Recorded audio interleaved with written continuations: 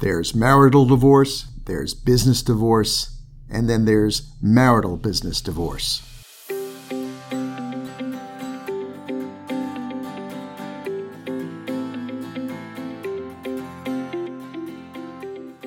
Hello and welcome to the Business Divorce Roundtable.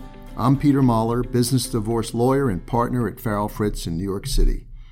In this episode, I'll be talking with attorney Ladd Hirsch about the double whammy of a business divorce wrapped inside a marital divorce, that is, whether, when, and how to separate the joint ownership of business interests of spouses who are ending their marriage and quite likely also caught up in disputes over child custody, support, and other emotional, highly divisive issues. Ladd is an experienced trial attorney and litigation partner with the Diamond McCarthy Law Firm, resident in its Dallas office, where he focuses his practice on complex business litigation and arbitration proceedings. Our mutual interest in business divorce matters drew us together 4 or 5 years ago, but it's only recently I learned from some articles he wrote for his Texas Business Divorce blog, that's txbusinessdivorce.com, that Ladd has developed an expertise and subspecialty of counseling high-net-worth clients who are caught up in marital divorce proceedings and need help unraveling their co-owned business interests. And let me tell you, I've learned from Ladd that there's a lot more to it than you might think, and that counter to conventional wisdom, in many instances it can make more sense for the divorcing couple to maintain joint ownership for some period of time post-divorce before one of them sells out to the other or they sell the business together. But as you'll also hear from Ladd in this interview, achieving that objective for the mutual benefit of both spouses requires a collaborative approach and careful planning. I hope you enjoy and learn from the interview, so let's get started. Ladd Hirsch, welcome to the Business Divorce Roundtable. Thanks, Peter. It's really good to be here. This is my first podcast, and I'm looking forward to it. I hope it's not your last podcast either, Ladd. I always enjoy talking with other business divorce lawyers, and you're the only business divorce lawyer I know from Texas. I have this New York bias about things being done slightly different in Texas, in things legal and not and otherwise. We've known each other for 4 or 5 years, Ladd, through our mutual interest and practice in business divorce law. But it's only recently, Ladd, that I think through coming across one or more of your blog posts, and you have a wonderful blog called Texas Business Divorce, correct? Yes, sir. I saw that you have sort of what I think of as a subspecialty of business divorce, which is business divorce in the matrimonial setting, which really sort of blew me away because that's not something I've ever encountered in any serious way in my many years of doing business divorce, where I've always thought of those issues as purely matrimonial issues dealt with by matrimonial lawyers. So I was very intrigued at the idea that you, as a business lawyer, are dealing with business divorce involving couples that are in the process of a divorce. And in one of your blog posts, it starts out with a really neat statement that captured my, what you call here, conventional understanding. And I'm going to read the introduction to that blog post. In the case of divorce, conventional wisdom holds that the divorcing couple must divide all of their assets at the time of divorce. When the couple owns a business together, however, splitting up their business in the divorce proceeding often leads to intense disputes over the value of the business, the management of the company, and the handling of key employees. Therefore, one approach the divorcing couple may want to consider to avoid or lessen conflicts between them is to agree to remain co-owners of the business for some period of time after their divorce is final. And Ladd, I'd love to hear your thoughts on that. And I have to say, that is exactly what I would have thought. The idea that divorcing couples could stay in business together seems counterintuitive to me. Tell us why my intuition is wrong. Well, Peter, first of all, thanks again for the opportunity to visit with you. You and I have been practicing for a long time, I think about the same length of time. And like you, I didn't set out to work in the matrimonial area and didn't see my practice as being in that area, but a friend and someone in the marketing area suggested that I consider this about 6-7 years ago, and it has now become a very significant area of our practice. And I think it's because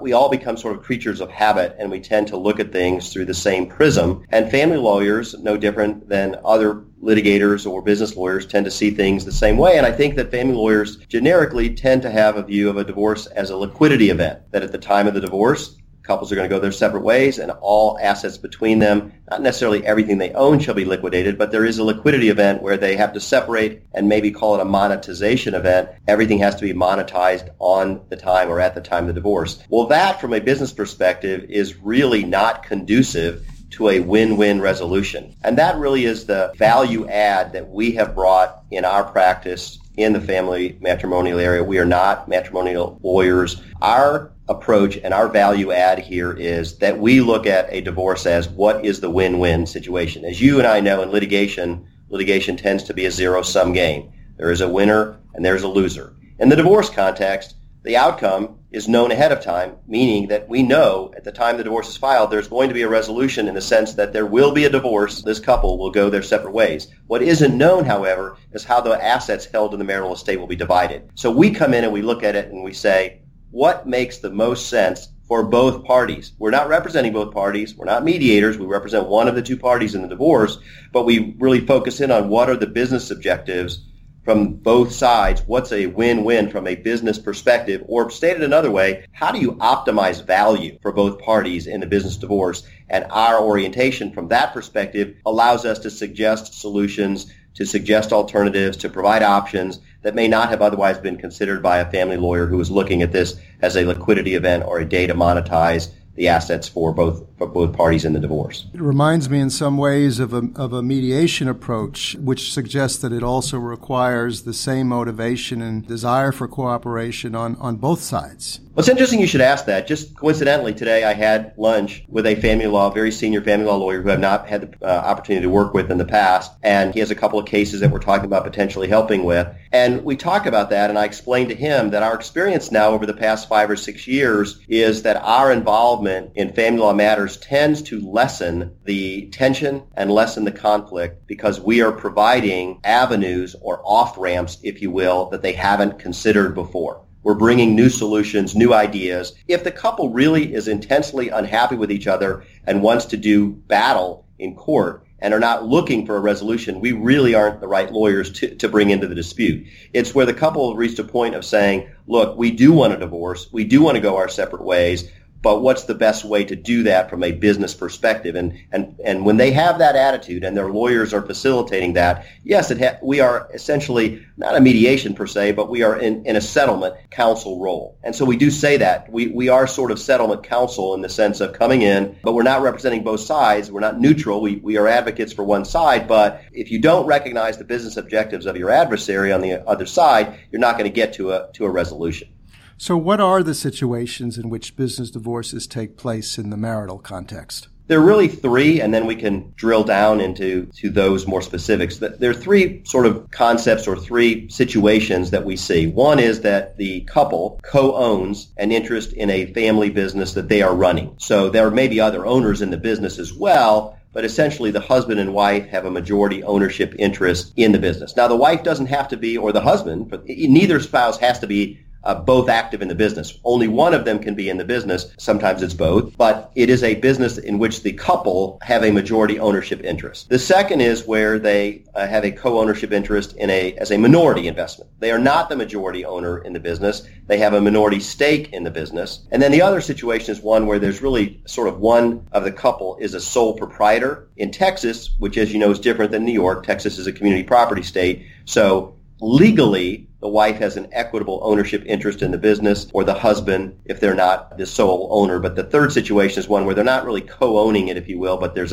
one spouse is a sole proprietor situation. In New York, I notice, just as a casual observer, that so many of the disputed matrimonial cases, particularly valuation disputes, involve professional practices. Do professional practices fit in within one of those scenarios? Sure. Although there's a doctrine in Texas, this is one of the avenues and roads we can go down. For Texas practitioners, they're going to be familiar with a case called the Van Hoen case. without getting into a lot of detail, Van Hoen involved a lawyer who was a contingency fee lawyer. And the valuation of the law firm was overturned on appeal because the appellate court held that the valuation expert had relied upon future earnings of the law firm, and you're not allowed to consider future earnings in the divorce context, and had also not taken into account the fact that the earnings of a contingency law firm are speculative and not known. And so therefore the large valuation assigned to the law firm was overturned. Now, there's been a number of articles written since then, so I don't want to suggest that personal service businesses have no value,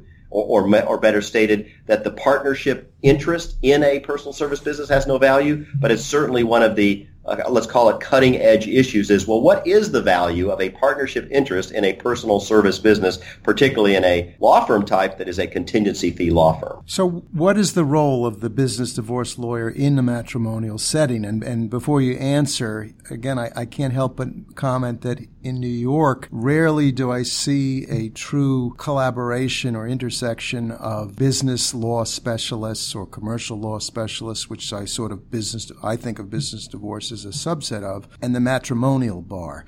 My understanding here in New York, anyway, is that the matrimonial bar really handles these cases soup to nuts. And you're suggesting a very different arrangement, a collaboration, as I say, between matrimonial lawyers and business lawyers like yourself. What is your role in a matrimonial? How does it, differ from the role of the matrimonial lawyer? Great question. I think there has to be a qualifier here, which is most matrimonial cases really would not be appropriate for us to be involved in for the simple reason that if there's not substantial assets held in private companies, we probably don't have a lot of value add that we can bring to the table. So even in a high net worth couple, if their assets are fairly liquid, they have assets in bank accounts, they have assets that are in real estate, that values are recognized and appraisals are easily done. If you're leaving and there are no significant investments in privately held businesses, probably there's not a lot there for us to do, and the family lawyers really don't need any assistance.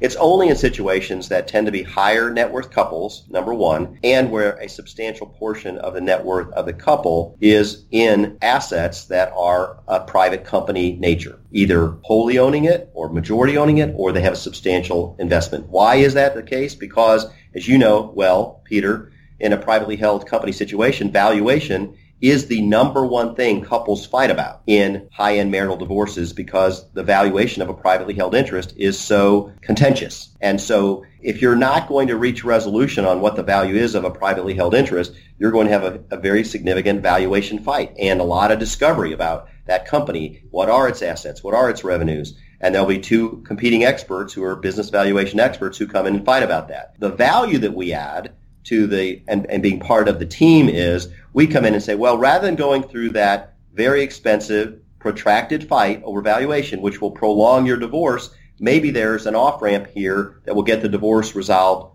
more promptly, more efficiently, with less acrimony. And so what do? Well, we come in and our role is to say, well, let's first evaluate this as, well, maybe the couple shouldn't result in a liquidity event. Maybe the couple should continue to co-own assets together. Maybe they should continue to be co-owners in this business together. That, as you can appreciate, raises a whole host of problems. You alluded to it when you read our introduction to a blog post, but we're avoiding problems and taking on another set of problems, but not having to sell interest. You can avoid a valuation if you continue to co-own it because there's no need to have it valued. And so maybe not forcing a sale, if you will, or forcing a transfer, if you will, at the time of the divorce is one avenue. Another way to do it depends on the business objectives, is to go ahead and allow the transfer to take place, but to give the spouse who doesn't continue to be an owner a right, if you will, to receive some benefit post-divorce in the appreciation of the asset that they no longer own. It wouldn't be through an equitable ownership situation, but a contractual situation, meaning we are going to say that if the business is sold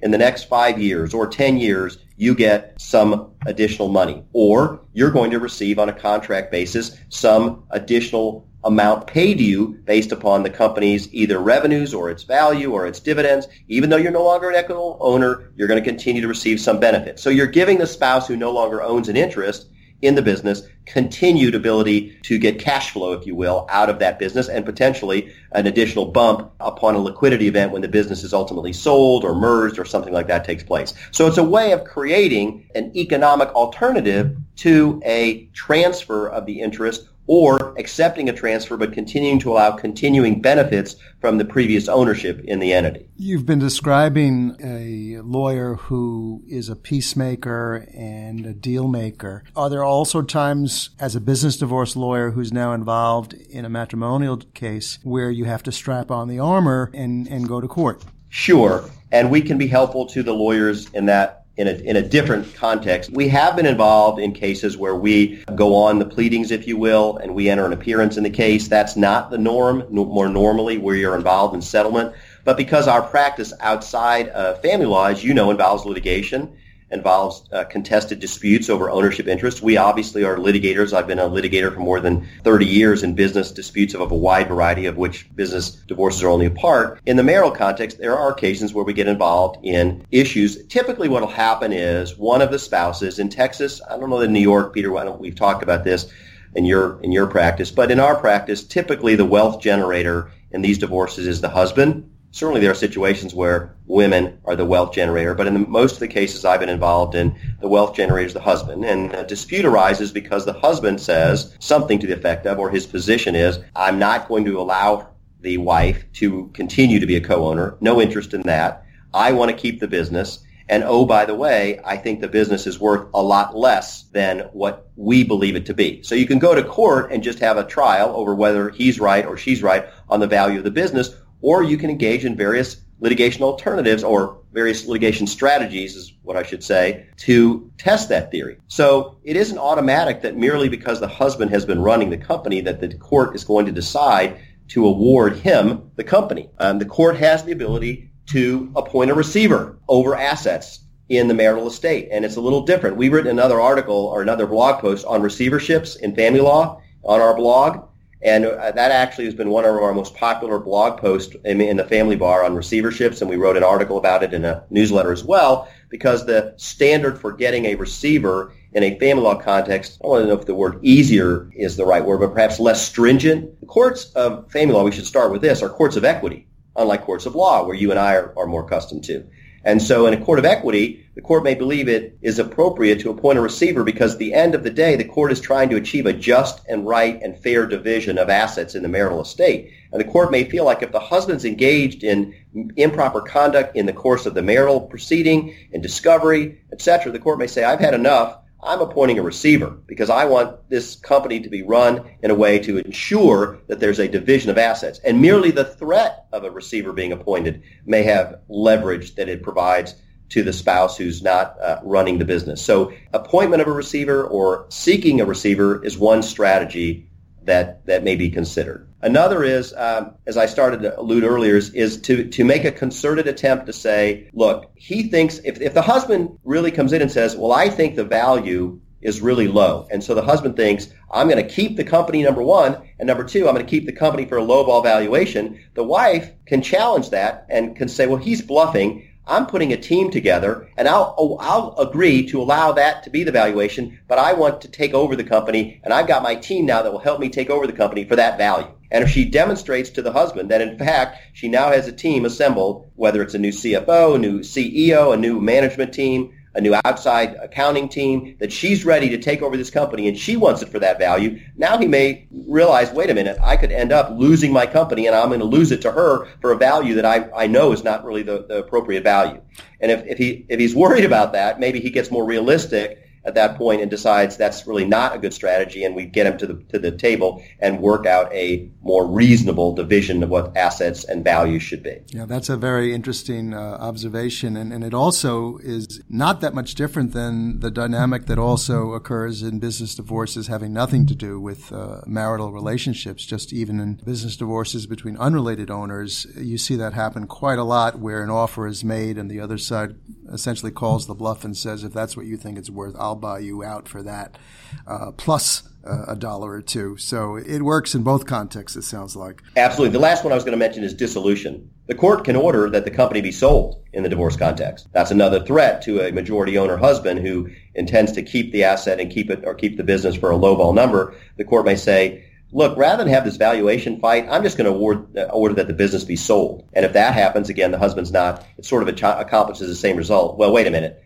Before you let it be sold and I end up losing my business and I don't get the value I went for it, well, maybe I'm willing to let and credit the value at a more real world, more fair market value and allow the wife to have an interest in it. And one of the problems, Peter, here may be that the husband's view of the world is, well, I'll be willing to acknowledge that the wife is entitled to a greater value in the business as long as I don't have to pay it now. I mean, because money now is different than money later. And maybe he's like, well, I'll agree and I'll acknowledge that the value is here, but I don't want the obligation to go and have to get a large loan and put leverage on the business. Maybe the answer to all of this is I'm acknowledging what the value is, but she's going to have to take back a note. There's some other structured payment, so it's not the value any longer. Now it's realizing that value.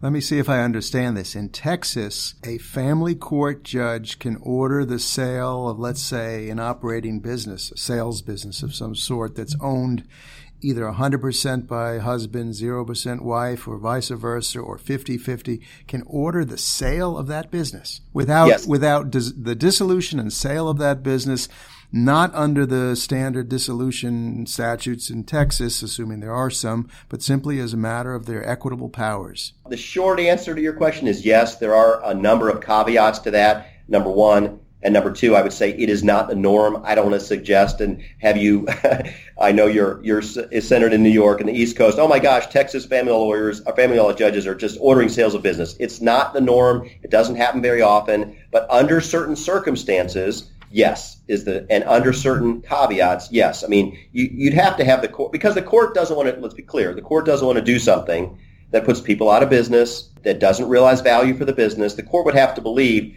that the sale and the ordered forced sale of the business is the way to accomplish a just, fair, equitable division of assets, and that other lesser remedies would not achieve that same result. So, counter to the conventional wisdom, what you try and do under the right circumstances is to structure a settlement where the divorcing couple continue to co-own a business, whether it's, a controlling interest or minority interest, for some period of time after they're divorced. What are the benefits of that to the divorcing couple? I want to answer that, but I do want to make sure that we leave time to talk about what we need to do to make sure that we accomplish that and what is the end goal, because I've had someone say to me, well, aren't you kicking the can down the road? And the answer to that I've answered was absolutely, but the can stops at some point. So I want to make sure we talk about, what happens after the can stops, meaning that it's not a co-ownership that's indefinite. There's going to be an end point. Yeah, and so the benefits accrue both based on the co-ownership for some defined period of time and then for the planned division of the assets at a later time. Correct. The benefits are, and putting on our business hat, they're pretty common sense. There's greater appreciation. I mean, for example, in Texas, as you well know now, we're going through oil being, pun intended, at the bottom of the barrel. Hopefully we've hit the low and we're now going to be trending back higher. But if you own an interest in an oil and gas production company now, this may not be the time for an optimal sale. And so by allowing for the monetization of this ownership interest to take place at some point in the future when oil prices have not just stabilized but started increasing, there's a significant chance for appreciation. So that's one of the main reasons is I don't want to take a lowball number. Now's not a good time for a sale, so why would I want to be bought out of an interest now at the bottom? I want to be bought out at the top. So it allows for appreciation in the value of the asset. Number two is that the wife or the husband may care about employees, and if the sale takes place now, it may cause disruption in the business. That's unpleasant and unnecessary. Why not just keep things the way that they are? That may mean that the husband and wife continue to stay active in the business. And I have a situation where the wife is the salesperson and the husband is the CEO, and she actually adds value and he adds value. They don't get along, but they each provide a significant role in the business. Why force one to leave? Now you got to go find a new salesperson, or in the husband's case, you got to go find a new CEO. So why do that? So allow basically the stability and the going concern value of the business to continue to operate as it been. So that's another reason. A third reason is that a number of companies throw off cash. There's a current return or cash flow. And if you sell the business now, or you get a value for it now, yes, you get a pot of cash or a monetization, if you will, but you don't get that continued annual amount of revenue, of dividends that are thrown off every year. So in the case of, let's say, if the company, what it is it holds real estate, and so there's payments every year that are the excess amount, profits on the real estate holdings. Why would you want to give up an annual, essentially, an annuity that exists every year? So there may not be other investments that are having as great a return every year. Let's say you get 8% and you're getting 8% on an investment. It's tough to go out into the market now and find another investment that's going to get you an 8% return, right? So it's a good investment. Why do I want to give up an income-producing investment? That's another reason not to sell. So a couple is divorcing, which certainly suggests hostilities, antagonisms, issues that may go far beyond the business into family issues, child issues, etc. So I imagine that even more so than in a non-marital context, there must be a lot of issues that you're going to have to address in any sort of a settlement agreement to deal with the relationship during the post-divorce period of co-ownership. What are those issues you have to deal with? Sure. Let me just say this. In my marital practice in the business divorce context, do not deal with any parent-child issues. So the most emotional issues in the divorce are ones that deal with custody and things like that, which I am not helping with. On the business side, as I said, I think earlier, our involvement tends to ratchet down the tension, to lessen the conflict, because we are solution-oriented and we are providing solutions. But your point really is, well, lad, there's a whole lot of trust or lack of trust here. What do you need to deal with? The fact that there's a lack of trust actually helps us. And let me explain why. So let's take a situation where the husband is running the business and the wife's going to stay in as a silent partner, if you will, but she's going to continue to have an ownership interest in the business. Because she doesn't trust him, she's going to want a lot of protections. But what does he want? Because I said we have to start at the beginning and say, well, what does he really want? What do both sides want? What's their objective? He wants to maintain control of this business. He does not want his ex-wife coming in and dictating to him how to manage the business. So he really wants control. But he understands that she doesn't trust him. So because he understands that she doesn't trust him, but he wants control and she's willing to let him have control under certain parameters, that allows us to put a lot of protective measures in place, which he will accept in order to continue to maintain control. So, for example, the main ones are, number one, she doesn't want to have her ownership interest diluted. So if she's a 30% owner, she wants to make sure that she's going to stay a 30% owner during the period of time that they continue to be a co-owner. Number two, these are pass-through entities for the most part, which means taxes are paid by the owners. She wants to make sure that to the extent that the entity is profitable, and now that means she has to pay taxes on her 30% ownership interest, that there's going to be a distribution at a minimum that is sufficient to cover her tax liability. There are times where the company has to have capital calls, which is additional investments in the business. Well, she doesn't want to take money. She's just gotten in a divorce, and if she doesn't have the earning capacity that her husband does, she doesn't want to be subject to capital calls. So we've got to make sure that if there is any future capital call, the husband will agree to cover all future capital calls without diluting her interest in the business. He'll get a return. Essentially, he's making a loan to the business, and he'll get a payment on his loan, but she's not going to have to pay any or provide any additional capital or make any additional capital investment in the event that there's a capital call. And she wants to make sure that he doesn't enrich himself, that they get to be treated fairly. So he can't increase his compensation, he can't give himself any bonuses, he can't take any distributions unless she gets her pro rata share of distributions.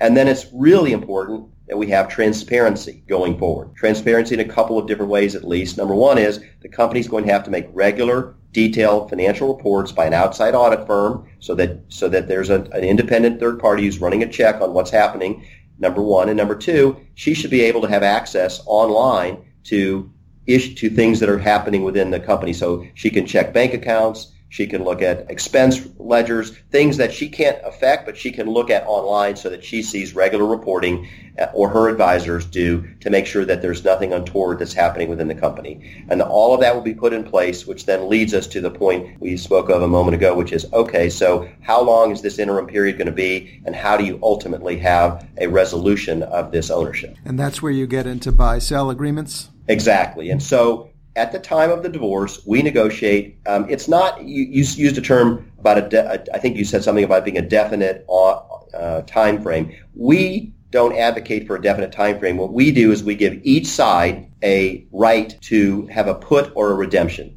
In the case of the husband, if he's the income generator and he's the one who's running the company, he's in control, he has the right in some period of time, that's negotiable, but let's say in 3 years, if we use 3 years, in 3 years he has the option, it's not mandatory, to buy out her minority interest. He can buy out in 3 years. By the same token, in 3 years, she has a redemption right. She can, or a put right. She can put her interest back to him so that at the end of 3 years, either side can trigger a right to be bought out. And at the time of the divorce, we have to negotiate a valuation formula. So we put in something very specific in place that's a measure, and it is not easy to get done, but you can get it done. It's easier to put a formula in place than to actually go fight over valuation. So we put a formula in place for how we're going to value this if either side exercises their right to have a buyout in 3 years or 4 years, whatever it is, that there's a valuation formula that they'll apply with a dispute resolution procedure included as part of that so that either side can leave or redeem the other at that time.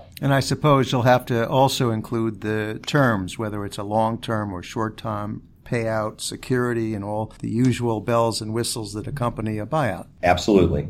Good. So I think you've already talked about some of the advantages of maintaining co-ownership for some period. I did read also in your blog an interesting point, not surprising, which is that there are always, as in any transaction involving business owners and transfers of interest, there are always tax issues. And you made a really interesting point in that same blog post. Let me just read a little bit from it. You were talking about after the divorce is final and down the road a few years, they may want to, at that point in time, separate their business interests. And you write, quote, "If the couple did not plan ahead for this business divorce, however, they may be unhappily surprised to find that the IRS is now seeking to collect a sizable tax bill based on the profits realized from the, quote, sale, close quote, of the business interest from one spouse to the other." I'd love to hear you explain what that's about. Well, we were commenting in our blog post on a case earlier this year called Belot, B-E-L-O-T, versus the Commissioner of the IRS. It's a June 2016 U.S. tax court decision. That was a case in which the transaction between the former husband and wife, so after their divorce, about 18 months after the divorce, there was a transaction that took place, and the IRS was taking the position that this was a taxable event. In the marital context, transfers between spouses that take place at the time of the divorce are not taxable. However, if you're talking about, as we just were, that the that the transaction takes place 18 months, 2 years, 3 years later, you run into a problem or a potential problem that the IRS will construe this as not being in connection with the divorce, and therefore it is a taxable event. And we're talking, Ladd, we're talking about gains taxes, yes? Yes. Okay. Yes.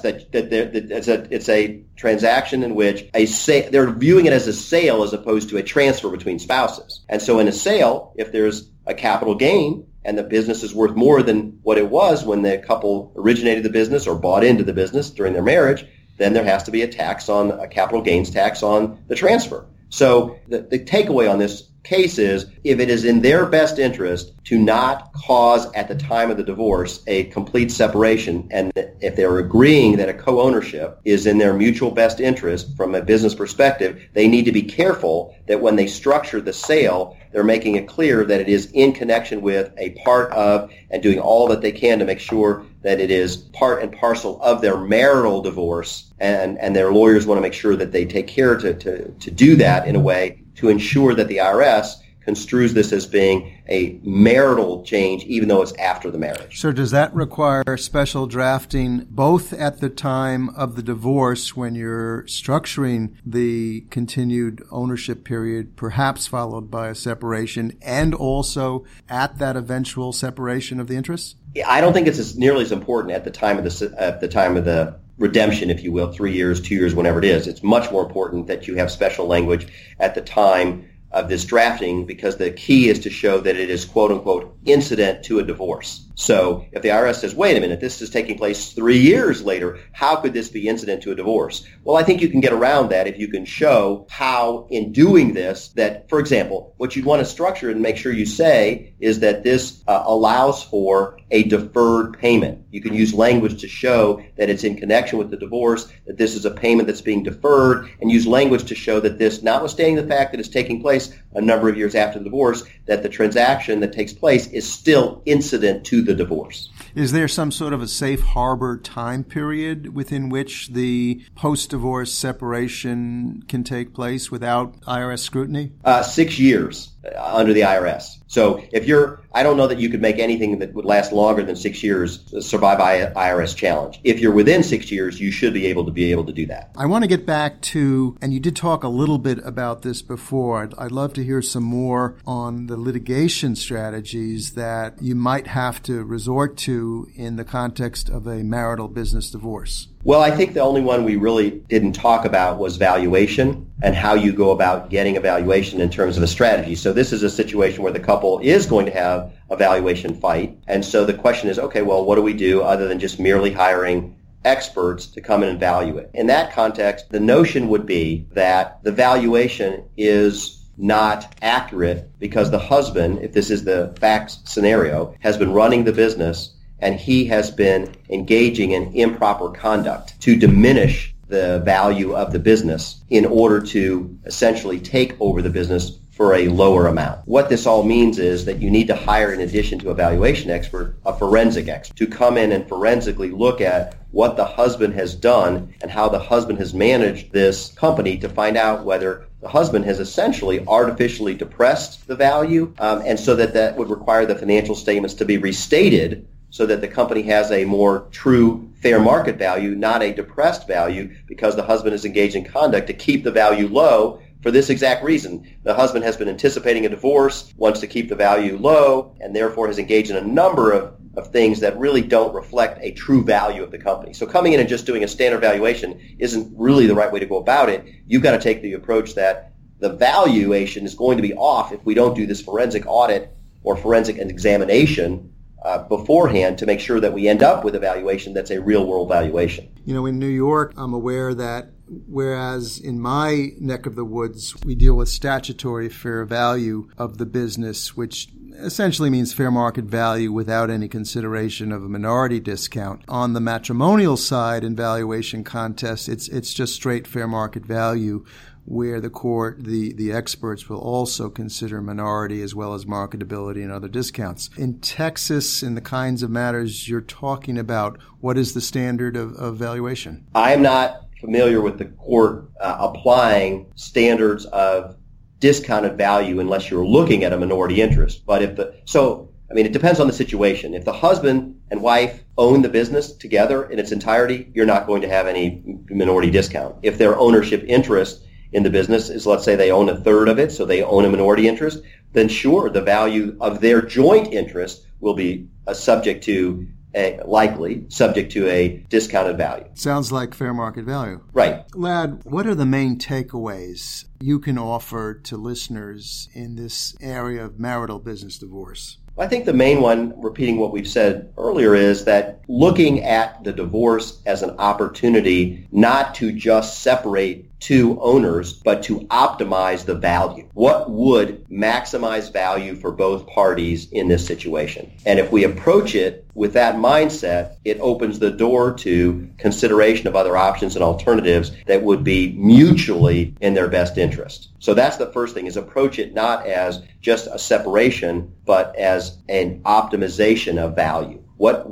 works best? And that requires a set of different questions. It depends on what's in the marital estate. I mean, it may be that you have very little liquidity. This may be a very wealthy couple.